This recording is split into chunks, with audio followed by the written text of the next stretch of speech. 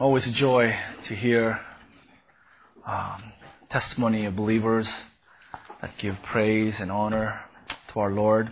Thank you for that again, Stephanie. Well, we're continuing our now 9-10 part study on the fundamental doctrines of the Christian faith. Part 2 of hermeneutics. I have a lot of pages of notes. I must start right away if I'm going to not do a part 3 next week. Pastor John Smith used this illustration during one of his sermon sessions at our Pillars Retreat. I also read this illustration on a web blog written by Mr. Tim Chalice, so I want to give appropriate credit. But in hearing this illustration and reading about it, thought it was perfect for today's study on hermeneutics. The illustration is about a popular show on PBS called The Antique Roadshow. I'm sure many, if not most, if not all of you have seen this show sometime in your lives. The show affords people the opportunity to bring their antique possessions, whether it's furniture, paintings, toys, or anything else, and have them appraised by some of the world's foremost experts in antiquities. I've seen it a few times, and I'm just shocked at the sheer value of some of these seemingly worthless objects. And I always look around my living room to see if there's anything in my household that be worth some value. And I go back to watching it because I'm pretty certain. I don't need an appraiser to tell me what we have is not worth too much. But it's always fun, isn't it, to see people jump up and down, their eyes pop out, as they realize that what they have in their possession is not some item worth a few dollars, but it's worth, in fact, hundreds, thousands of dollars or maybe even more. Every episode affords us to see some seemingly junk transformed to treasure. Now, on one episode, they featured the most valuable item they have ever shown on the show. An elderly gentleman from Tucson, Arizona, brought in an old blanket he had inherited from his dad several years before. He knew it was old, believed that it had some value, perhaps a few hundred, maybe a few $1,000s. After inheriting it, he threw it over a rocking chair in his bedroom. Did not really think about it until he heard that the show was coming to his town, Tucson, Arizona, so he brought it to be appraised. He explained that it was the appraiser took one look at this blanket and took a step back. He was shocked at what he was beholding. He explained that it was a Navajo chief's blanket woven in 1840s. It was in wonderful condition. It was one of the oldest intact Navajo weaves survived to the 21st century. Certainly one of only a tiny handful to exist outside of museum collections. It was extremely valuable. A rare national treasure of incredible value. Because of its rarity and historical significance, he had no trouble assigning a value of somewhere between $350,000 to $500,000. This Navajo blanket. This elderly man almost started to cry. His eyes were welling up with tears. He could not believe what he was hearing. He was choked up, tears welling up in his eyes. He asked to hear the amount again. Did you say $350 or $350,000 plus? He walked in with this blanket draped over his shoulder. He walked out with 2 security guards, right, with guns, walking him straight to the bank. Got the largest security deposit box they had to put it securely and safely. Now, the blanket had not changed. It was exactly the same blanket that he brought in to that roadshow. But what changed was the appraisal. The man had changed. What he had seen as a blanket of no extraordinary value, he now realized was an extremely rare and valuable national treasure. He didn't see the value of it before, but now he saw the value of it, and so how he took care of it, how he valued it, how he cherished it in his heart changed completely. I remember experiencing something like this about 9 years ago. I remember experiencing something similar to this 9 years ago. It was fall of 1997. I was just married to my wife, Surin. We were about 2 months into our marriage. I was invited to speak at a retreat in Seattle, Washington. And they asked me to come. That would mean I would be separated from my wife for about 5 days. They asked me to speak on Sunday and the retreat that followed that Sunday. Well, I kind of didn't want to go. I'd just been married. I don't want to leave my wife right after. But I'm also a pastor, called to preach. Surin told me to go, so I went. And I went for the first time in my ministry life. There was zero response to the Word of God. I had never been, and since then, never been so discouraged by a church before. I mean, I preached my heart out. You know, I would have just danced on my head if I could get some kind of reaction from them. But after each sermon, the response was cold. The response was non-existent. Talking to the leaders, the pastors, the members of the church, it was clear they did not have love for Christ, not have love for God's Word, and love for the church. After each session, I would hole up in my room and I would just go to the Lord in prayer. I would pour out my heart, so discouraged. I literally wanted to just leave. I wanted to just, if I had a car, I might have left. But they drove me there. I was kind of like trapped in that retreat site. But it was just the most discouraging experience. I came home discouraged and dejected. I felt like someone had stabbed my heart. And I needed to study the Bible once again to see the value of God's Word. Is the Bible truly God's Word? Is it divine truth? What does God's Word, what place does God's Word have in my heart? Do I respond that coldly, that callously to God's Word in my personal life? I opened up to 2 passages and studied them for several days.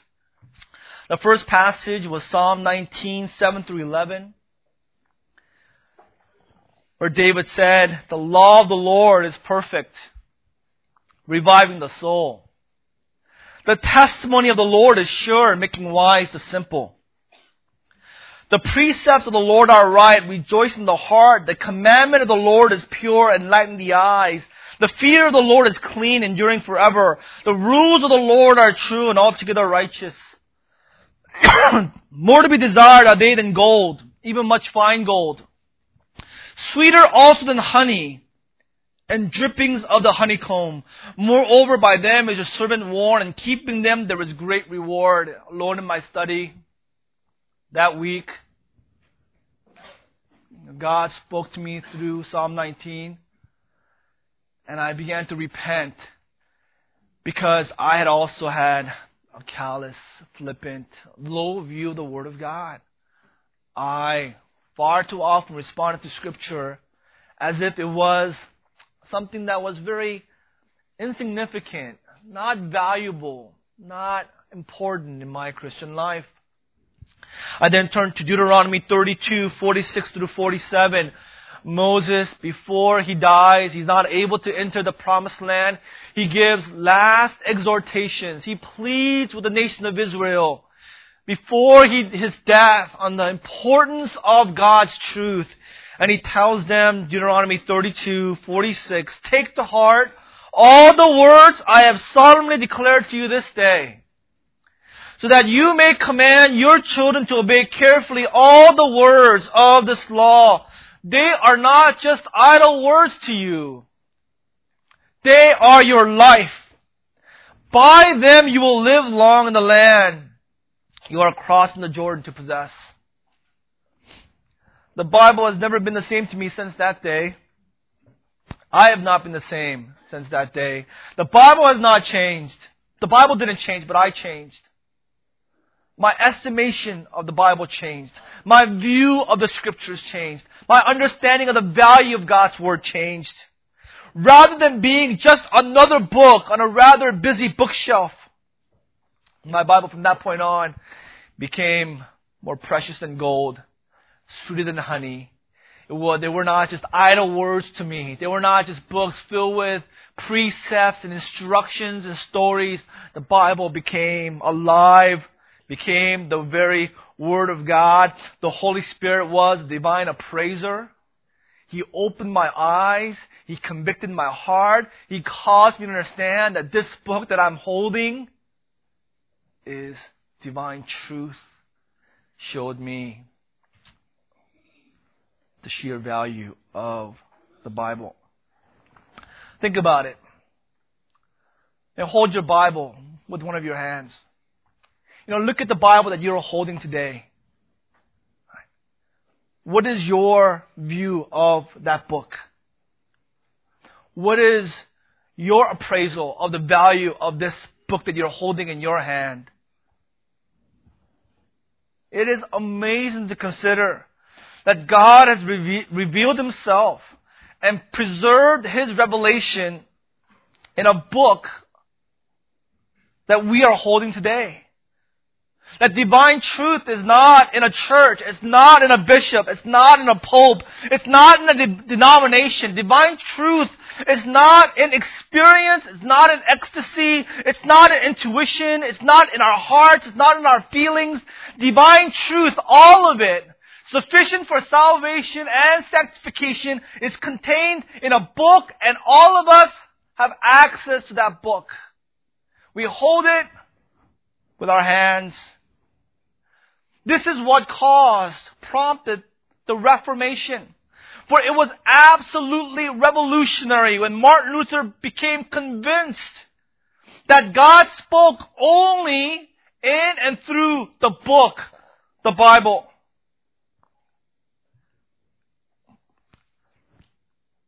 That the church sat in judgment by the book. That the church did not judge the book. That people did not judge the book. That the book judges people. That book judges the church. The book judges the Pope.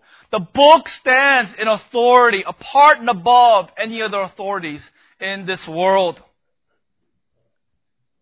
That book alone, Luther was convinced, was the Scriptures. Piper agrees. He said the saving, sanctifying, authoritative Word of God comes to us in a book.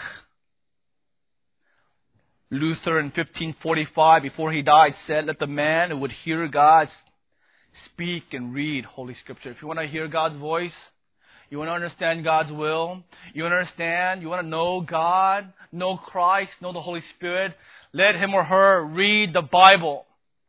Study the Bible. Understand the Holy Scriptures.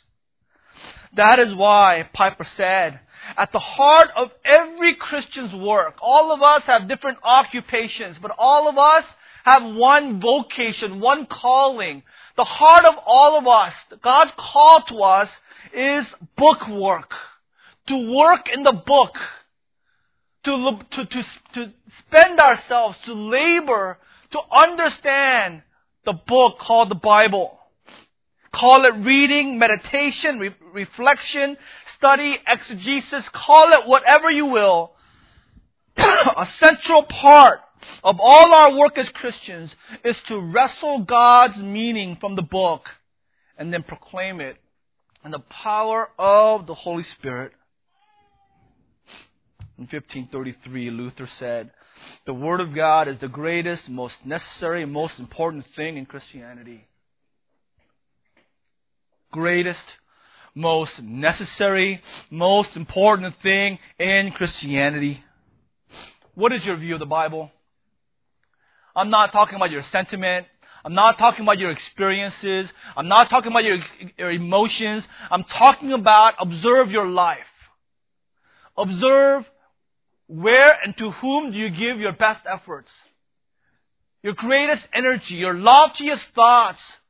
What do you work for in your life? That determines your view of the Scriptures. How do you treat the Bible? Do you just lay it to gather dust? Like that man hung his blanket over a rocking chair in his bedroom. You just lay it on your desk, gathering dust during the week, only to be picked up on Sunday mornings. Right? Do you read magazines? Do you watch TV?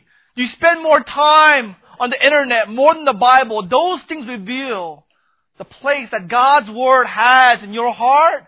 That is the plain truth.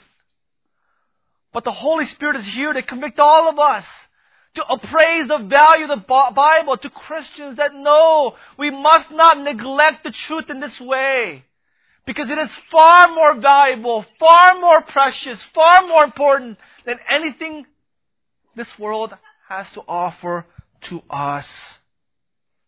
That is why we have this session called hermeneutics. Right? It's not just to, talk about some novel, lofty themes that have no relevancy to the Christian life. It's not so that we can show off our scholarship or talk about how much we know. It's because we cannot rightly value God's Word apart from a right interpretation. Right? A lot of Orthodox Jews do this. A lot of people who are into high religion do this. They have this relational or practical reverence towards the Bible as if that's the way to honor God's Word. So in their library, they place the Bible on the highest bookshelf. Right? If they tear a page, they bury it. Right? They bury portions of the Bible. They always hold the Bible with two hands. They never let, any book be on top of the Bible.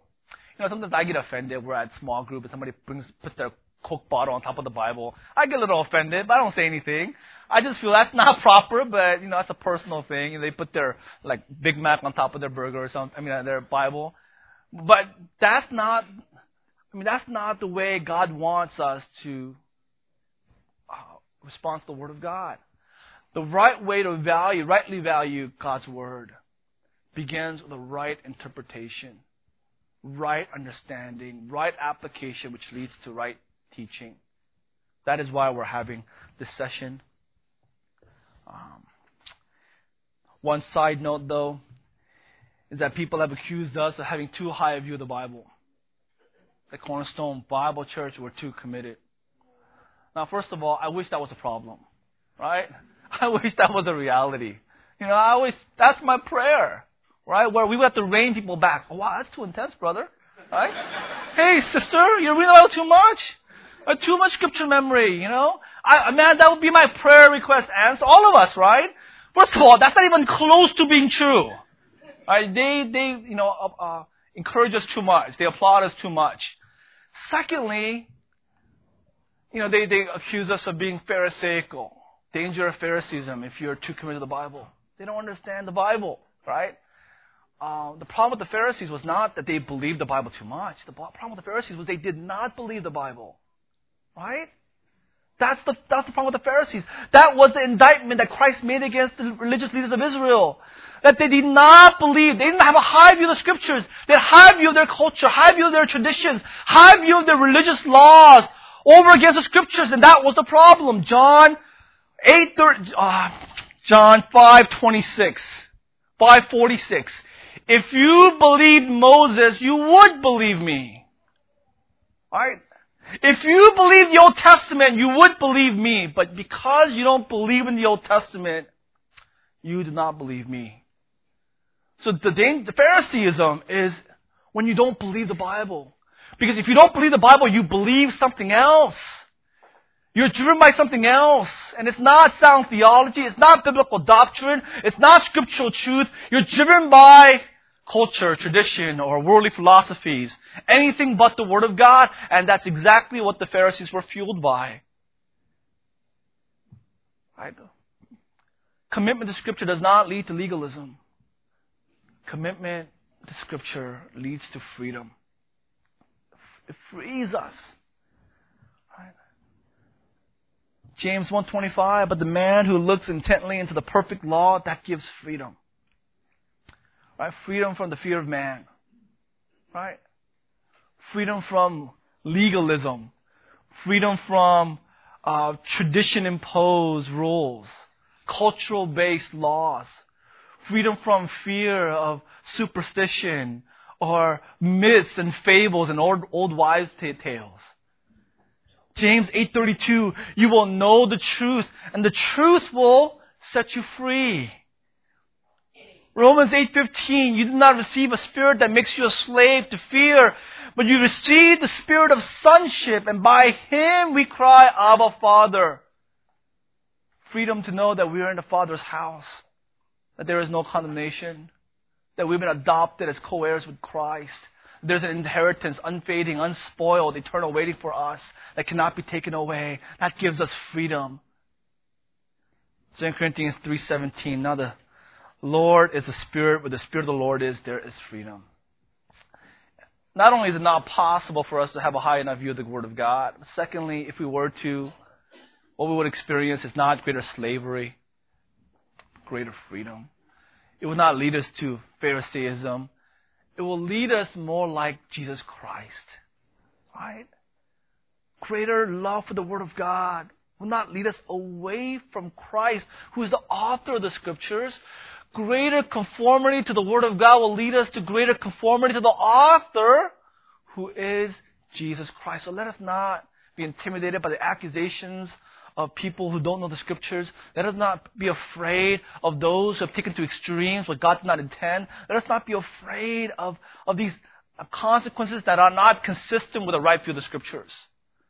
Let us, without hindrance, immerse ourselves to love the Scriptures, hold it high in our hearts, and study it with our highest efforts. Now, I added some things to the outline. It's in your bulletin. Before we get into the general principles of hermeneutics, I even reduced the 9 general principles to 6. I want to consider together the 4 pre-commitments necessary for right interpretation. Before we employ the right methods in interpreting Scripture, these foundational pre-commitments, pre-understandings are required. They are essential. First pre-commitment, first foundational understanding is that you must be a Christian to rightly divide the Word of God. You must be a Christian. No one can fully and accurately comprehend the meaning of the Bible unless he is regenerate. Why?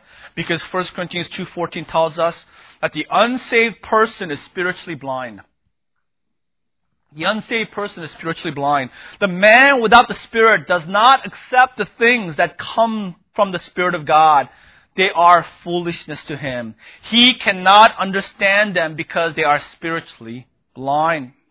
This means that apart from the saving work of the Holy Spirit, a person cannot accept the meaning of the biblical texts. Without the Spirit, these texts are foolishness to him. The unsaved cannot embrace the truths of God's Word.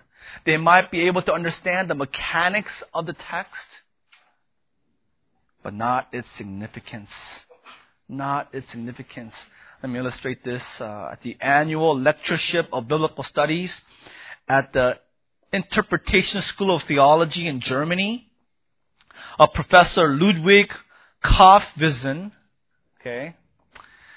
delivered an address entitled Paul's Doctrine of Justification by Faith. Delivered a lecture. In this 1-hour lecture, this Professor Kaufwiesen described more clearly than anyone has ever before what Paul meant by his doctrine of justification by faith. He carefully and brilliantly described the implications of this doctrine in the life of the Christian church, both past and present. And the listener said if the Apostle Paul was there, he would agree. He might even have said, "Thank you, Professor. No one has ever explained what I meant as clearly and as well." After he concluded, he was warmly applauded, and he added, "But of course, this is all nonsense," because he is not a Christian.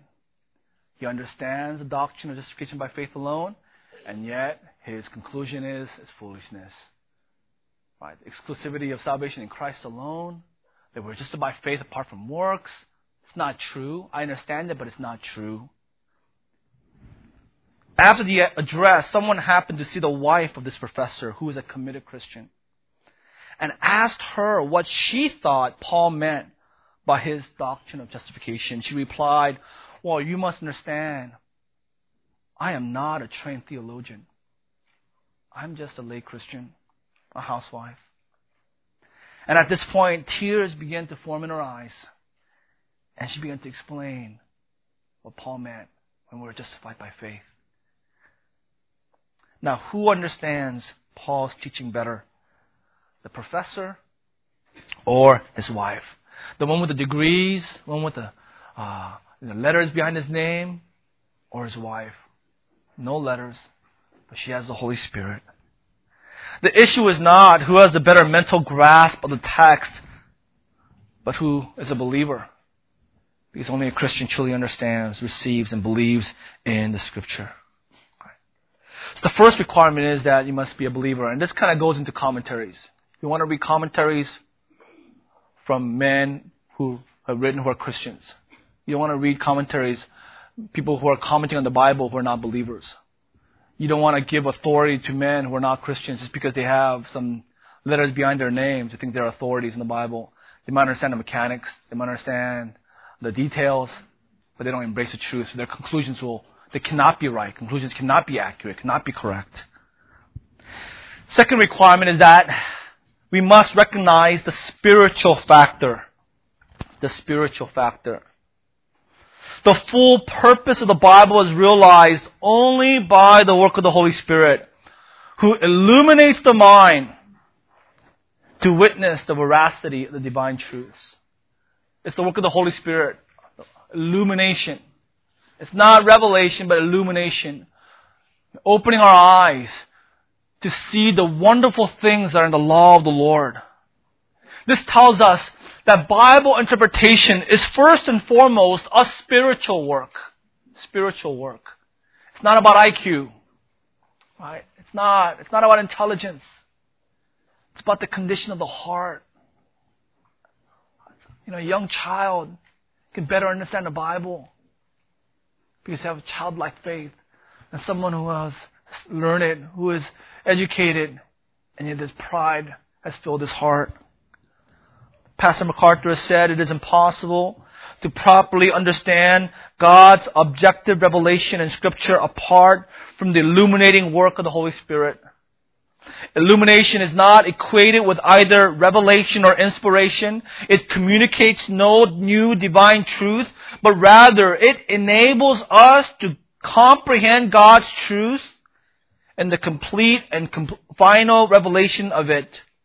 No clear understanding of Scripture leading to a powerful obedience is possible without the Spirit's work of illumination. Therefore, we're Christians, but before we study the Bible, we must understand that holiness, personal holiness is important. You can't bypass that. When you're studying physics, you can bypass that. Going for your MBA, holiness, optional, right? Maybe it's a hindrance to MBA or, studying law or something. Just a joke, right? Right? Anything else, like any other study in the world, your heart condition is of no relevance to it, but not the Bible. It has everything to do with Bible study, our heart condition. Holiness, prayerfulness, and the character of the interpreter must not be overlooked. Right? It has everything to do with the spiritual state of the interpreter, Bible interpretation. That's why 1 Peter 2:1 says, "Put away all malice, deceit, hypocrisy, envy, and slander. Then, like newborn infants, crave pure spiritual milk." I see the order.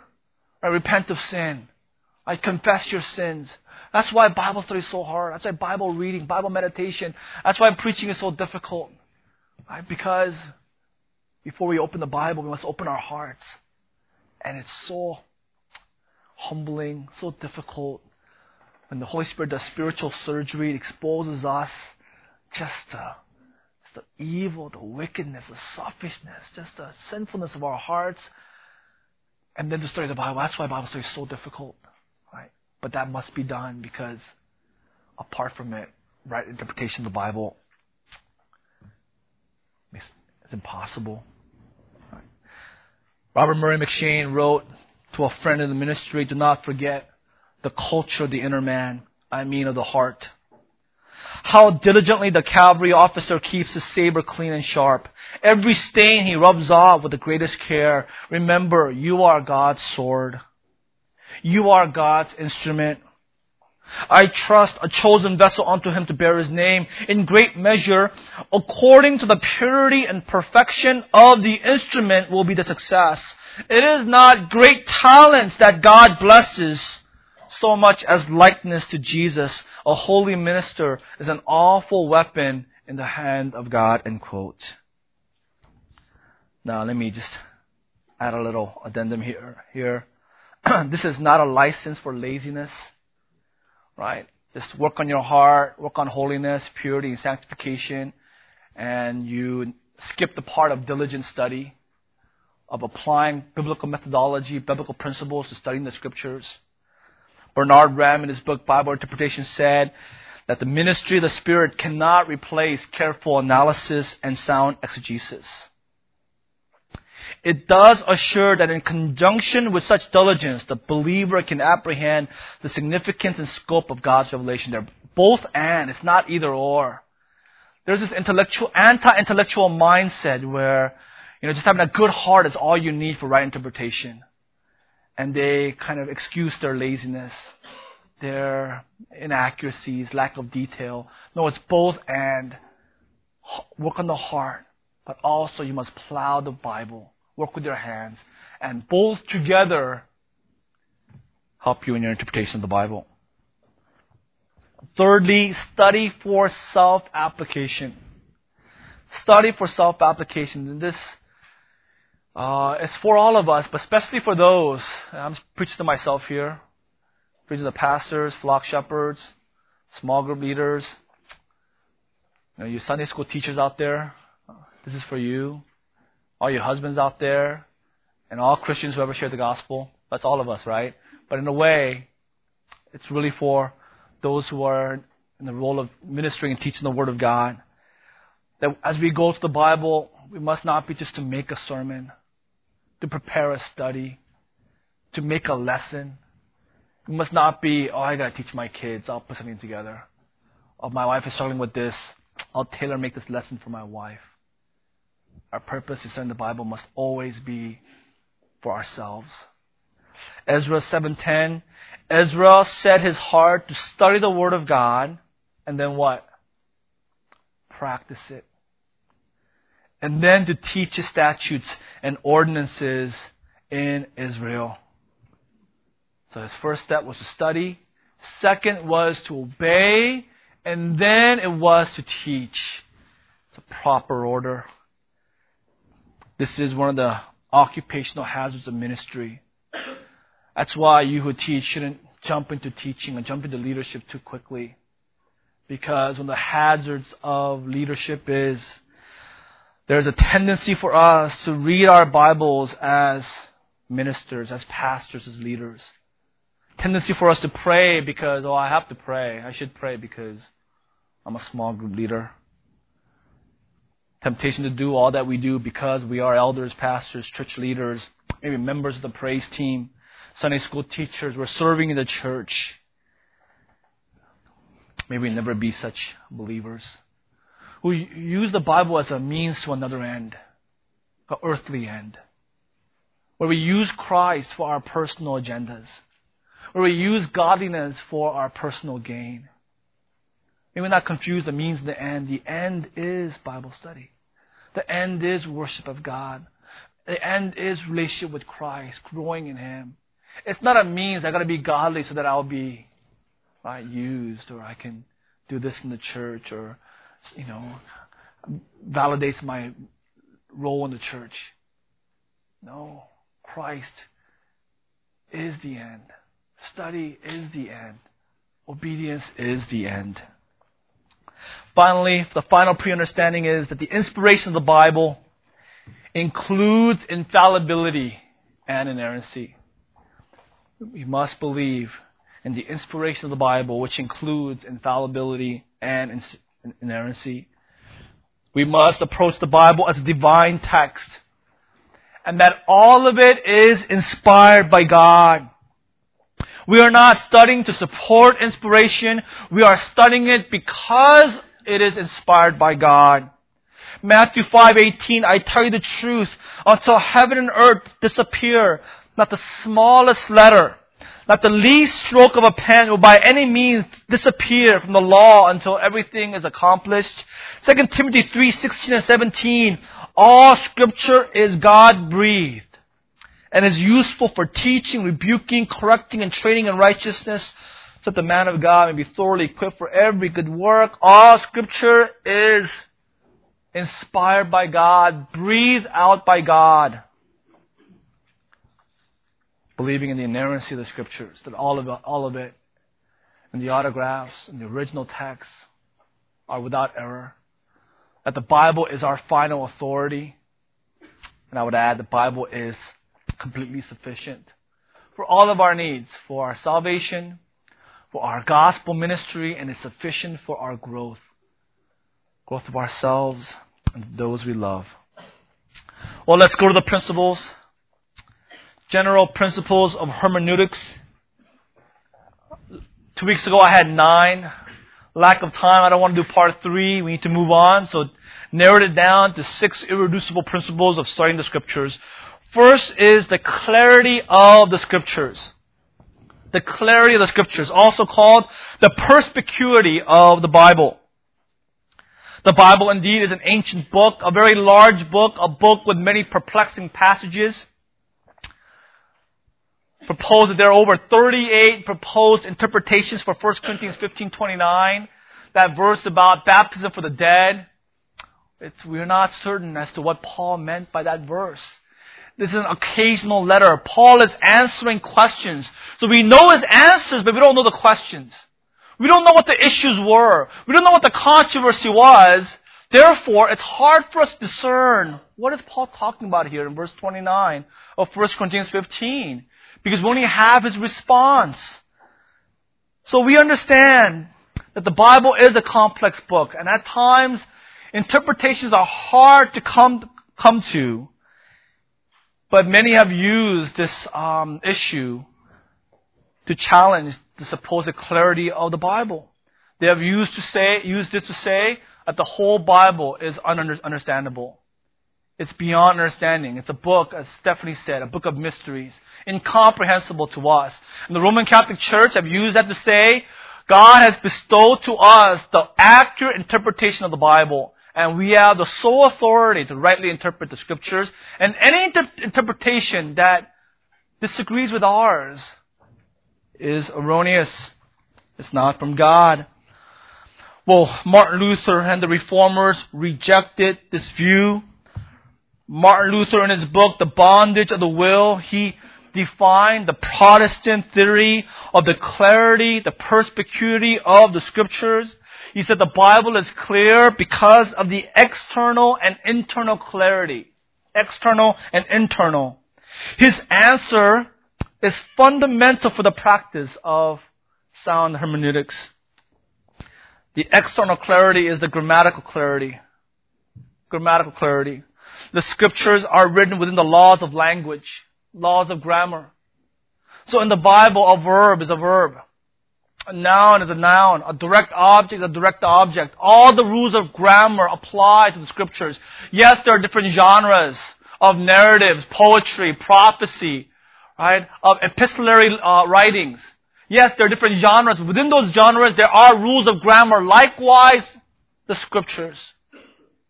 Therefore, if an interpreter properly follows the laws of language, right, transcending the gaps that exist in terms of geography and history, in terms of genre that is written in, any interpreter, using the laws of language, he or she can know the right meaning of the text.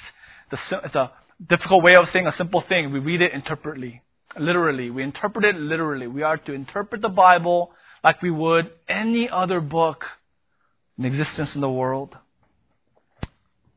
Normal interpretation. Normal sense of words. We're not interpreting it spiritually. We're not allegorizing it. We're not interpreting the white parts. We're not having an spiritual experience with the Bible. We interpret it normally like we would any other book. The internal clarity refers to the work of the Holy Spirit in the heart and mind of the believer, where The Holy Spirit works in the heart of the believer to understand, to comprehend, and to discern truth from error. The Holy Spirit illumines the believer's mind to acknowledge the truth of Scripture as truth of God. And coupled together, the believer is able to rightly conclude on the meaning of the Scriptures. All right. Now, this does not mean we know the meaning of everything in the Scriptures.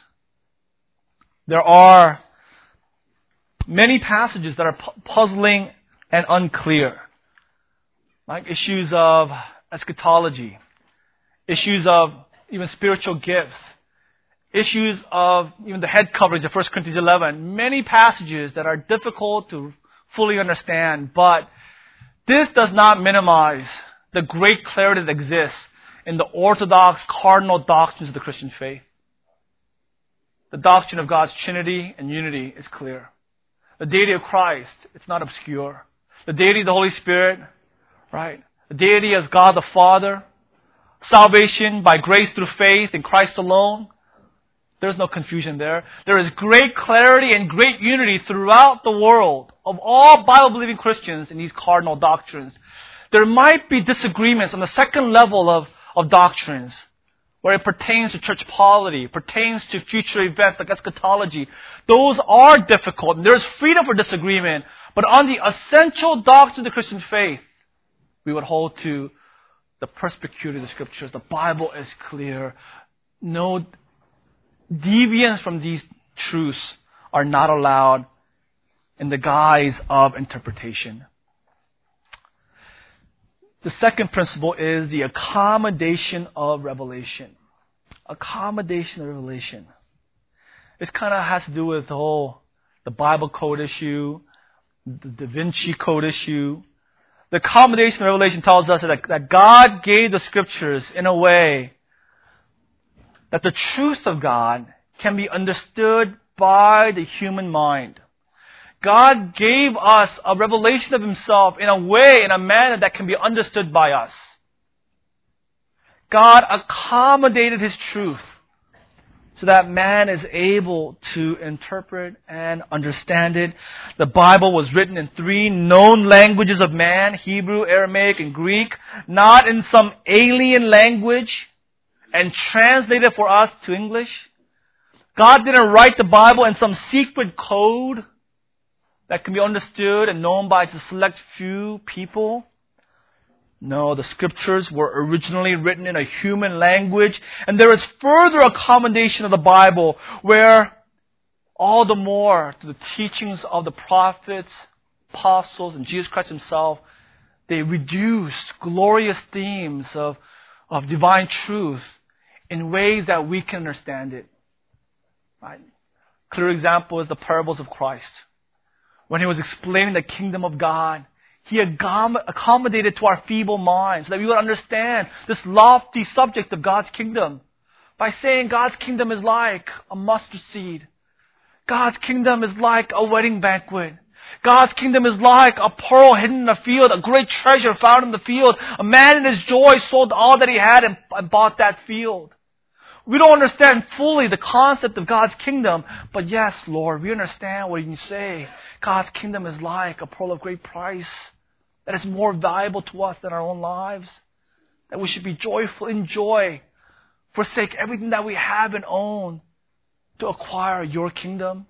We understand when you say God's kingdom is like a wedding banquet, it's a place of joy, a place of celebration when the bride of the church is married to the groom of Christ. We understand that's awaiting us. And that's the second principle. The accommodation of revelation is not written in a mysterious way beyond us. No, God wrote it to us in human language and furthermore in ways that we can grasp the truths of Scripture.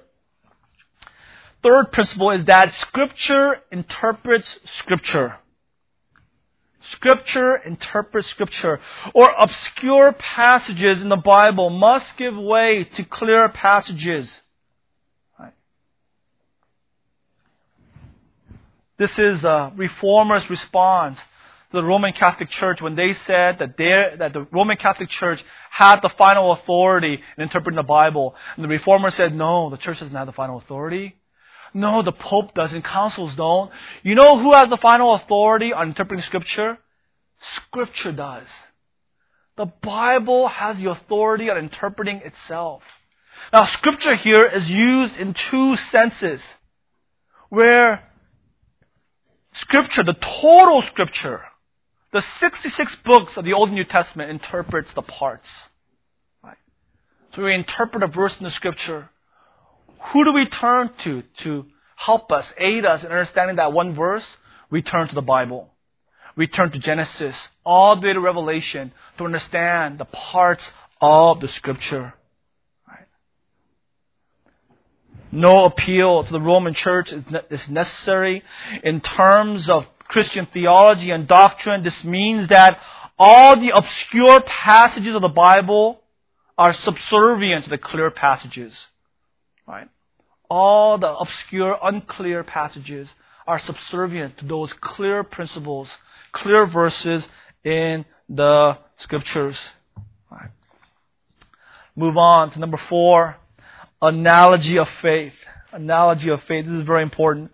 Somewhat close to the third principle. They overlap to a certain extent, but there is a legitimate distinction. Analogy of faith says that there is one unified, consistent, harmonious system of faith in the Bible. One unified, consistent, harmonious system of faith in the Bible. The Bible has one author, therefore the author will not contradict himself. The Bible will not contradict itself. There seems to be contradiction, but no, it is not contradiction. It's just paradox. The Bible does not contradict. The Bible complements itself. There is one system of truth, and they cohere. They agree with each other. They do not contradict. Open your Bibles to Romans 4. And if you're able to, with another finger, turn to James 2. Two passages where people have said that here is a contradiction in the Bible. Two systems, two instructions that go against each other. And what happens that's why all these religions don't work. They're built upon lies. And when you build a system of faith on a lie, it just promotes greater and greater lies. And it contradicts each other. And there's no coherent system of faith. And what happens to that? It leads people to confusion. It's like doublespeak. Right? When mom says one thing, dad says another, what happens to children? Provoked to anger, provokes confusion, provokes rebellion. Mom says you can, dad says you can, and it continues. Likewise, does the Bible teach us contradictory truths? Or we can't understand it, therefore we're left to ourselves? One example is Romans 4, where Paul said, verse 2, if Abraham was justified by works, he has something to boast about, but not before God. What does the Scripture say? Scripture says Abraham believed God and it was counted to him as righteousness. Not the one who works, his wages are not counted as a gift, but as his due. If you work, that's not a gift. You earned it. But to the one who does not work, but trusts God who justifies the ungodly, his faith is counted as righteousness. Here is Paul's doctrine of justification by faith, through faith, by grace. That we're saved by grace, saved by faith alone, not by works. And yet, James seems to contradict Paul in James 2:14 through 26. I've got to read it all. James 2:14. Let's start with verse 17. So also faith by itself, if it does not have works, it's dead. Verse 18, someone will say, you have faith, I have works. Show me your faith apart from your works, and I will show you my faith by works. You believe that God is one? You do well. Even the demons believe and shudder. Do you want to be shown, you foolish person, that faith apart from works is useless? Was not Abraham our father justified by works when he offered up his son Isaac on the altar? You see that faith was active along with his works, and faith was completed by his works. And the scripture was fulfilled that says, Abraham believed God, it was counted to him as righteousness, and he was called a friend of God. Do you see that a person is justified by works and not by faith alone? And in the same way, you see that a person In the same way, was not also Rahab the prostitute justified by works when she received the messengers and sent them out by another way? For as the body apart from the spirit is dead, so also faith apart from works is dead. Here's a clear contradiction in Romans 4. James says, faith apart from works is dead. You are justified by works. In Romans 4, Paul says you're justified by faith alone. How are we to understand this? Well, Romans 4 says that we are justified by faith. That is true, apart from works. We cannot earn salvation because if we were to earn it, it's not a gift of God. What James is saying is that it's not that we're saved by faith, but that true faith results in works. And that works that are prompted by true faith shows that your faith is true, that your faith is genuine. You say you have faith, but you have no works. You have a dead faith. You don't have true faith. You have demonic faith, where even demons believe that God exists and they shake. You are worse. You don't even shake. You have no fear. You have no works. You say you have faith, but it's not faith that delivers a man from hell. Right? The Roman Catholic formula for salvation is faith plus works equals salvation. What Paul and James are saying in Romans 4 and James 2 is faith equals salvation plus works. In both formulas, works is included. But in the Roman Catholic system, and the Jewish system, Jehovah's Witness system, Mormons, Hindus, Buddhists, works comes before salvation. You have faith, and you work, and you earn salvation. Well, Paul and James are saying, no. Faith equals salvation, Romans 4. And works, James 2. If works is non-existent, then you need to question the validity, the genuineness of your faith. How can we come to this? Because analogy of Scripture. We believe that there's one system, one message, especially concerning our salvation. And these two passages tell us and confirm the Bible does not contradict. It complements. Another simple illustration is the deity and the humanity of Christ. John 1:14. In the beginning was the Word. The Word was with God, and the Word was God. And the Word became flesh and tabernacled us for a little while. We have seen His glory. The God only, who's at the Father's side, has made Him known. John 8:58. Before Abraham, I am. John 10:30. I and the Father are one. Right? There are all these verses in Scripture that affirm the deity of Christ. At the same time, all these verses that affirm the humanity of Christ. Luke 2:52. Jesus grew in wisdom and stature before God and man. Matthew 14, He slept. He was tired. Right? 1 Timothy 2:5. Before God and man, there is one mediator, the man Christ Jesus. Is that a contradiction? Jesus Christ is God. Jesus Christ is man. Analogy of Scripture, no. One unified message. Council of Chalcedon said, yes. The Bible tells us that Jesus is fully God and He is fully man. Right? The unity of the Scriptures. Important principle in interpreting the Scriptures. Two more. The singleness of the meaning of Scripture. The singleness of the meaning of Scripture in any one text. This principle means that a biblical text has one proper interpretation, one meaning. There are not two or three interpretations. We don't go around in a circle and say, what does this Bible mean to you? And there's many applications, but one interpretation, right? And there's one true $10 bill, and there are many counterfeits. So one true bill, but with that bill you can buy, some food. You can buy, whatever, a book. You can buy your friend a gift. Many applications, but one meaning. Likewise, in the Bible, there's only one meaning, many applications. And we are studying the Bible to seek the author's intended meaning. What is the right meaning? What is the accurate interpretation? If you're studying the Apostle Paul and you're interpreting it, and Apostle Paul sitting next to you and he agrees. And he says, you're right. That's exactly what I intended. That's my fear. When I'm preaching the Gospel of John, The Lord is standing right here. And I'm telling you this is what Christ meant. And he's like, that's not what I meant. That's not what I meant at all. You got it all wrong, James. Right? You should have, stayed awake during grammar class because you're not using right laws of grammar, interpreting my clear subject, verb, object sentence. Right? He's shaking his head. And I can't say, well, Jesus, that's what it means to me. No. The text is what the author intended. That's what we're seeking, the author's intended meaning. J.C. Ryle, I hold undoubtedly that there is a mighty depth in all Scripture, and in this respect it stands alone. But I also hold that the words of Scripture were intended to have one definite sense, and that our first goal is to discover that sense and adhere rigidly to it. I believe that as a general rule, the words of Scripture are intended to have, like all other language, one plain, definite meaning.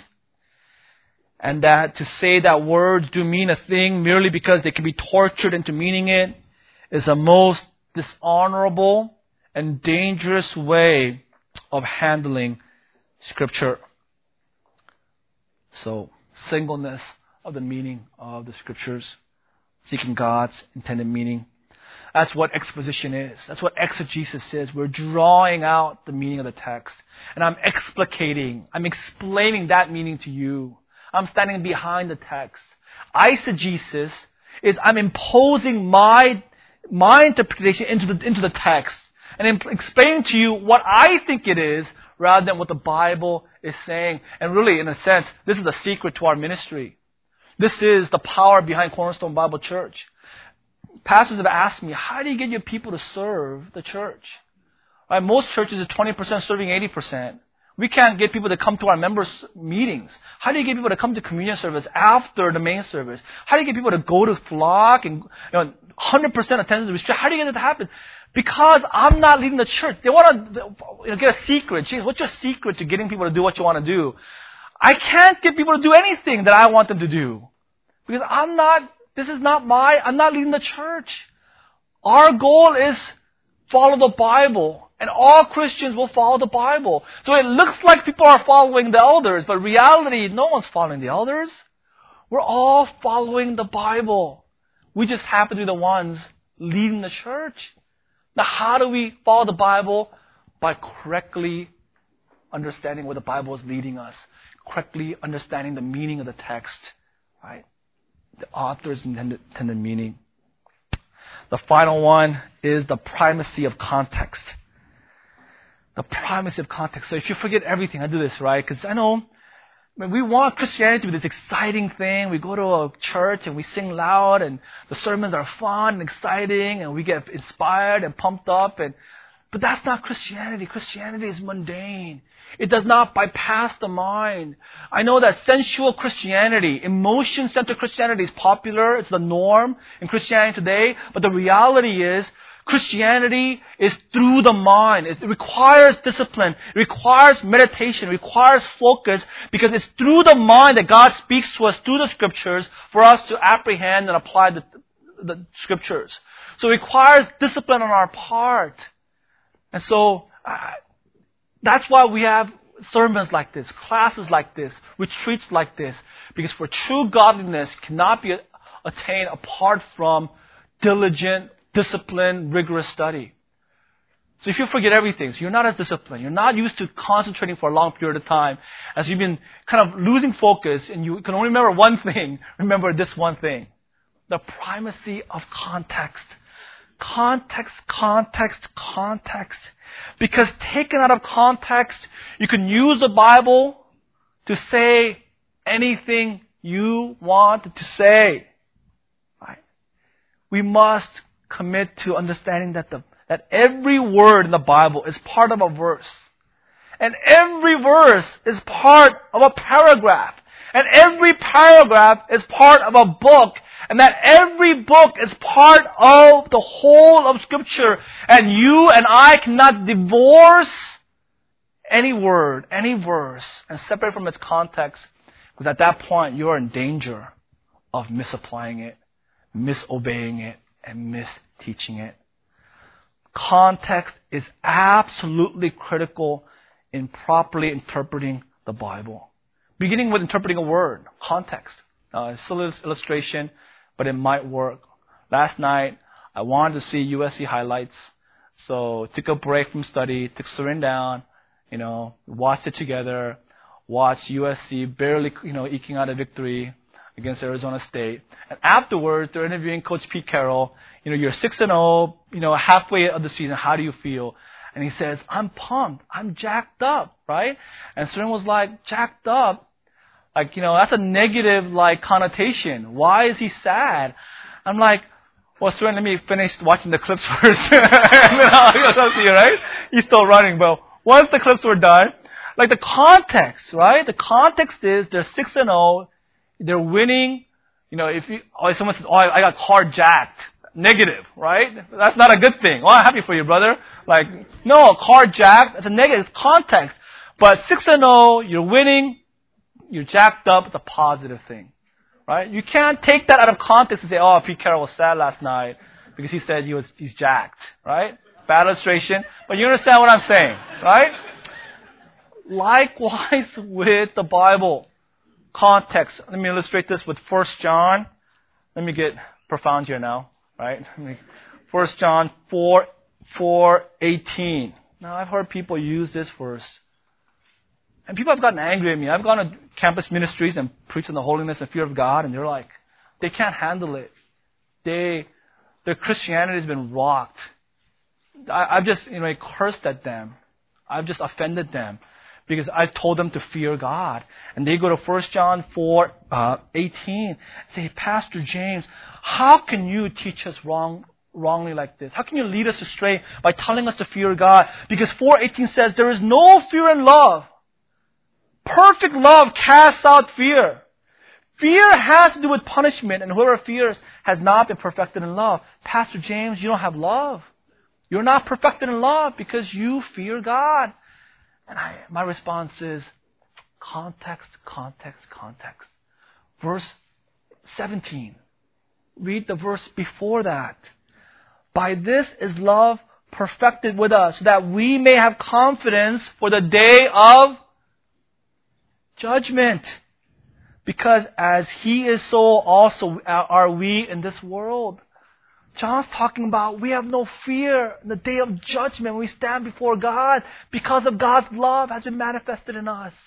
He's talking about future fear of judgment when we stand before God, not present day fearing God, not in our relationship with God, not reverencing, honor the Lord. He's talking about Romans 8:1. Therefore there is no condemnation for those who are in Christ Jesus. That kind of fear.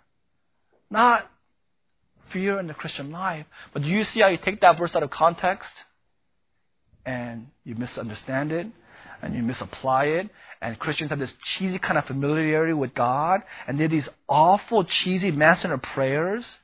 With God, they live presumptuously, they live pridefully because they think God is a friend, and they sing God is my boyfriend songs. I mean, you see how all that permeates into their mindset, their theology, their practice, church ecclesiology, all because they wrongly interpreted 1 John 4:18. Because they took it out of context. Right? Even 1 John 5:11-13. I write these things to you so that you may know that you have eternal life. Assurance of salvation. God wants you to know that I have eternal life. And so I have assurance. So I'm assured I'm a Christian.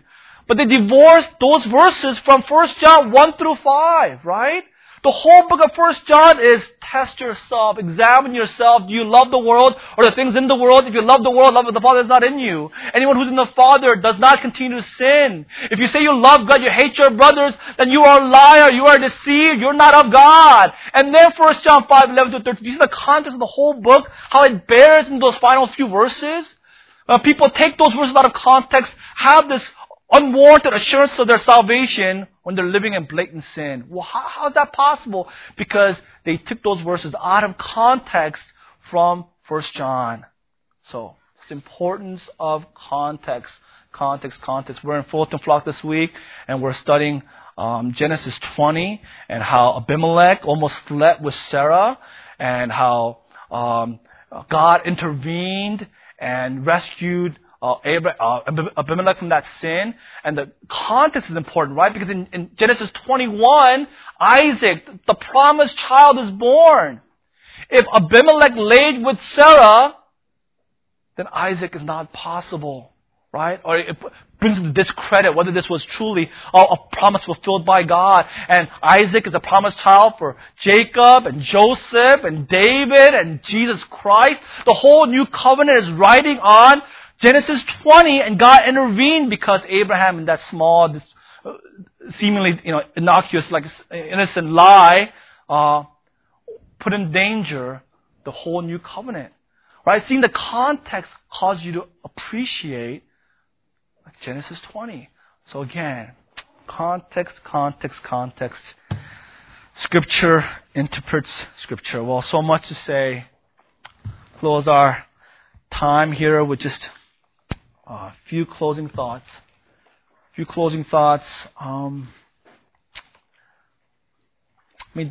What is your estimation of the Bible?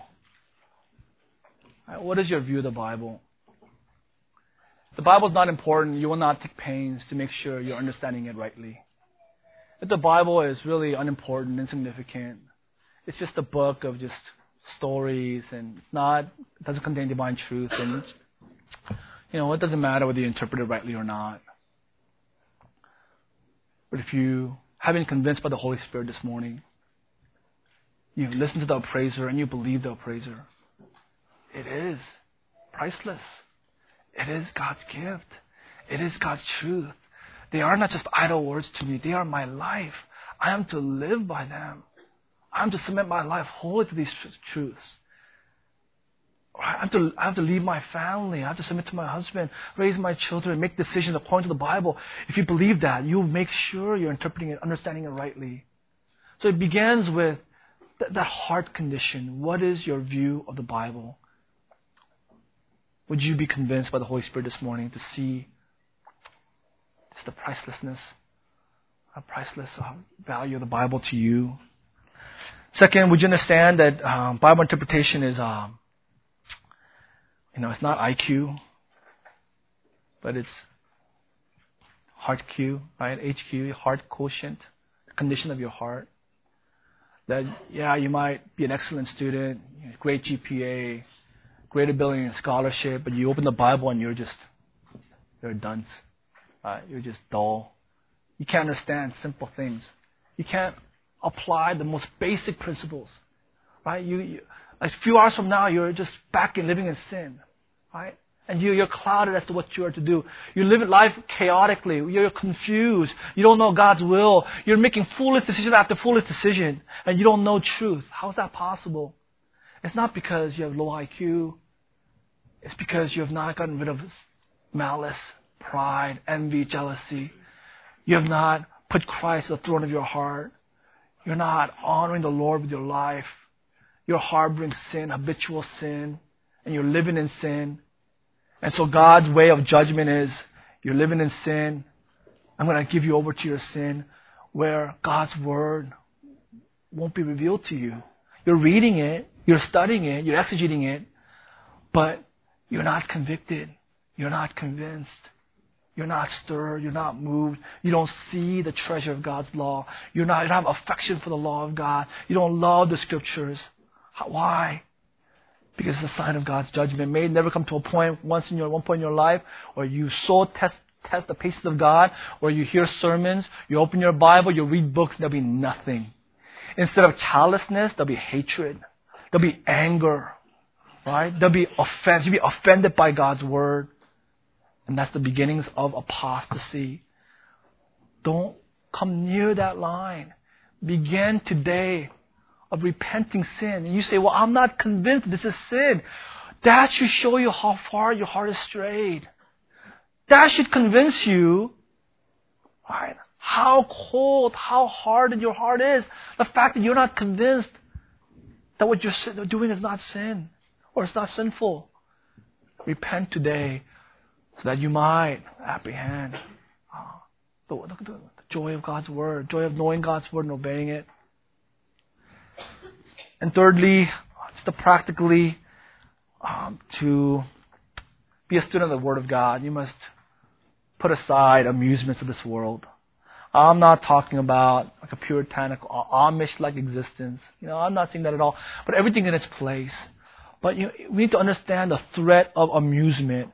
This world wants to amuse us. Amuse, right? They want us not to think. They want us to have just sensual, live in a sensory lifestyle experience. We must war against that. Like we protect our bodies, we must protect our minds. That will cause us to be dull, cause us to think sensually, not like intellectually, not biblically, not rationally. Right? Being mindful of the things that lead us astray, not just morally, but in our minds. Talking to a brother, he was saying he heard our sermons on video games, and as he was listening to it, he got convicted. He was listening to it online. He put away his video games. Man, God honors, not against video games, right? I'm not saying go play solitaire or Minesweeper. I'm not.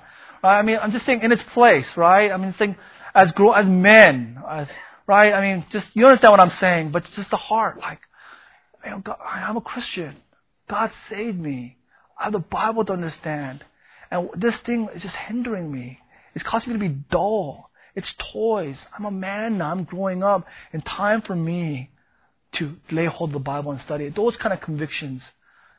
To do that and to grow as a man or woman of God requires us to say no to even good things in this world so that we might commit ourselves to religious study. Let's pray.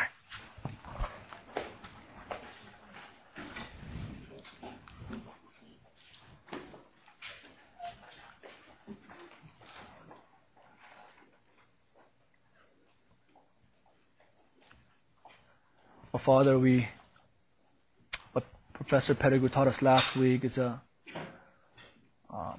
present threat and a danger to us.